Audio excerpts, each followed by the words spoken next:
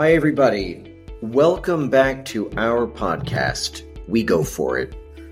We're sharing stories and observations for the boldly aspiring.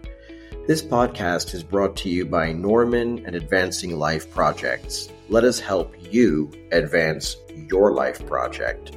Well, thanks for joining us on our 365-day Best Wishes for You series.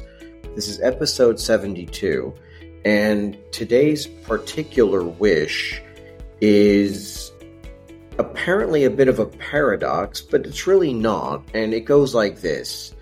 May you leverage to the max disciplined creativity. Let's talk about that.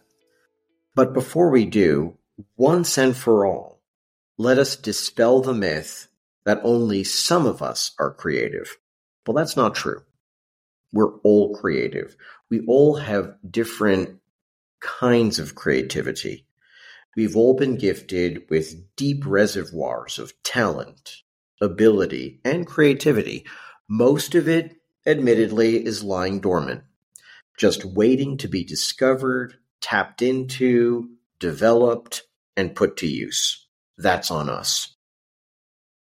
You see, we all have tremendous mental faculties, which, like our more noticeable physical faculties, require exercise. We've got to exercise them.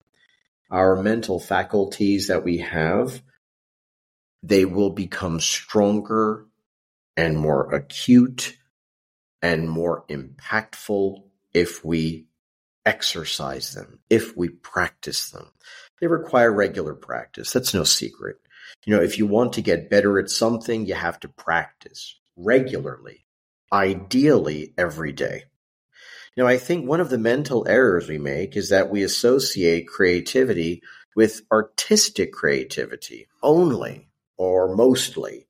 Now, that is a truly unfortunate error, because by failing or falling for this misconception, the majority of us, what are we doing? Well, we're shortchanging ourselves, present company included. You see, we may not all be artistic. I'm not. I can't draw if my life depended on it. I'm not a good singer. I'm not really artistic, but we're all certainly creative. Why do you ask? Well, there are many reasons. But if we simply go with the most overarching one, it is because we are all connected and can access at will infinite intelligence. You see, ideas are all around us. They're everywhere. And by getting into harmonious vibration with the intelligence from which these ideas arise, we can benefit from these great ideas as well. Why not? Why can't we if others can? Others have accessed great ideas, so can we. Think about it like this. The way to fly an airplane has always been out there. It's always been with us. It's been out there. Where? Out there. Somewhere. It didn't just suddenly appear in 1902. You see, we had to evolve and develop and put it together and eventually reach that realization of the way to fly an airplane. But the principles, the physics, it's always been there. You see, all the ways to accomplish your goals and the most audacious achievements you can imagine, those ways are already out there. They exist. They already exist as ideas somewhere, just waiting to be discovered and used. Well, why not by you? Why not? Now, could part of that have to do with discipline? Let's talk about discipline. What is it? Well, to put it simply, discipline is the ability to give yourself a command and then follow it. It is the magic, quote unquote, in the magic formula of success. I have a little aside, a little hint, a little secret I'd like to share with you. There is no magic formula. I have a lot of favorite words, But probably tops or near the top of the list is every day. You see, the few times that I've applied this concept to any meaningful activity, it has always paid off for me handsomely. This idea of being consistent every day, doing something every day, getting that essential work done every day. When I say essential, I'm talking about what you've said is essential, what you've said is important for you. And by doing that every day, you really have a great chance at succeeding at whatever it is you've chosen. And there's this guy that came to mind, the great Graham Greene.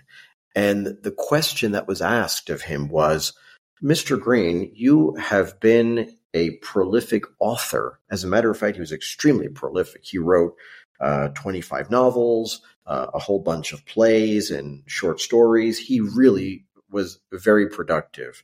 And they asked him, well, how do you write 25 novels? And he said, very simple. You do this by writing 500 words a day, every day, come rain or shine. No more, no less. 500 words a day, and I have to correct myself, not every day, 5 days a week. But those 5 days a week, it's every day. He is regarded, this gentleman, Graham Greene, is regarded by many as one of the leading novelists of the 20th century. How do you become a novelist? How do you write 25 books? You write 500 words a day, every day. Give it a shot and come and tell me about it in 1 year.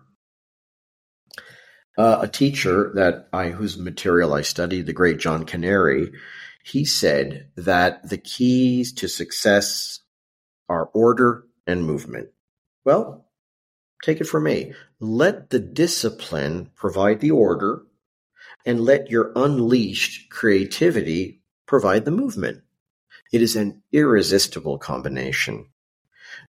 Do that thing that you say is important to you every day, without fail. Do that, and I'll see you at the top. And as we part ways, I share my sincere wish with you. May you leverage to the max disciplined creativity. Until next time, take care, be kind to yourselves and each other, and remember that ultimately you hold the key. Thanks for your time.